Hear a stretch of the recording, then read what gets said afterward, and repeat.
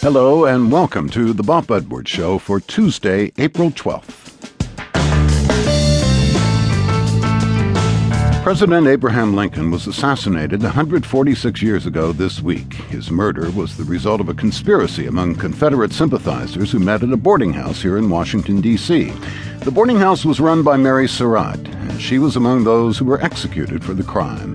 Osama bin Laden would fare better in U.S. legal proceedings than Mary Surratt did at her military tribunal.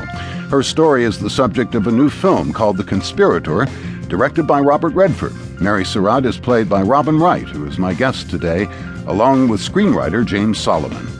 And later in the hour, critic Laura Miller of Salon.com reviews some books from the spring list.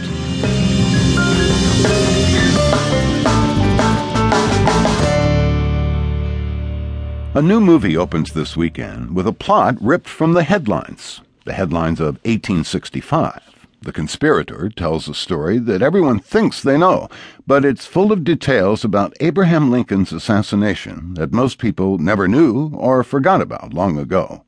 We all remember it was John Wilkes Booth who killed the president, but Booth was the leader of a gang of Confederate sympathizers and would-be assassins who also planned attacks on the vice president and the Secretary of State that same night. The movie was directed by Robert Redford, and the impressive cast includes James McAvoy, Robin Wright, Tom Wilkinson, and Kevin Kline. After the chaos of the attacks, the story focuses on the relationship between McAvoy and Wright. He plays Union war hero turned lawyer Frederick Aiken, who reluctantly defends Wright's character, Mary Surratt, the mother of one of the conspirators who planned the assassinations. You understand what you've been charged with? If found guilty, you could hang?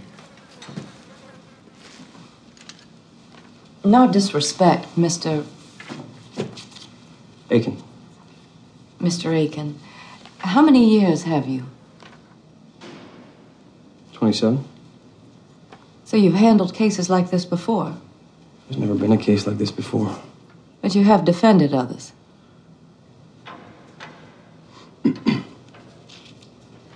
They've left nothing to chance.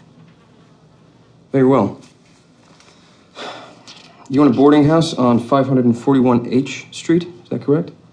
Yes. How long you been there?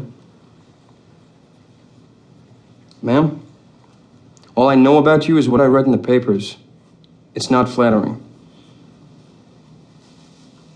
I moved to Washington a year ago with my son and daughter after my husband passed. And